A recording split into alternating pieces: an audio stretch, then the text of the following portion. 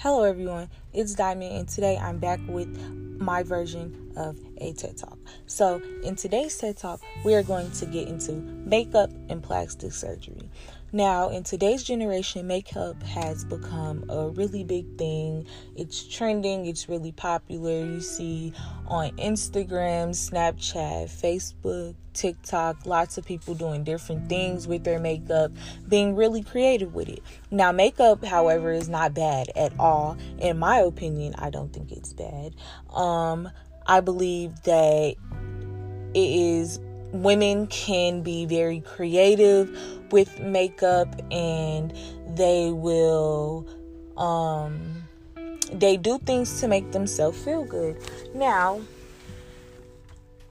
I'm not really a big fan of makeup. Makeup is not really my thing because that's just not something that I get into. However, I do wear eyelashes, and as you may know, eyelashes are a really big thing in today's generation. Different lengths, different styles. People do different creative things with them.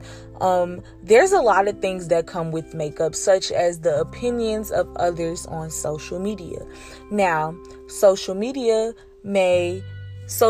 is what starts the makeup trend. They see one person do it and then everyone starts to follow. Now, that can be good and bad. It's good because people are getting out and exploring their different talents, and other people can make other people happy because there are women that get their makeup done to make themselves feel good, and that, however, is not bad. Now, social media may feel like, oh, she wears too much makeup, or she shouldn't wear makeup at all because it's bad for her skin, blah, blah, blah, blah, blah. Social media tends to voice very strong opinions about things that women specifically do, and most of the time it is men. Some men feel like, oh, women shouldn't do this to their body because we don't like it. Well, sad to be the one to say it, but women are going to do whatever they want to make themselves happy.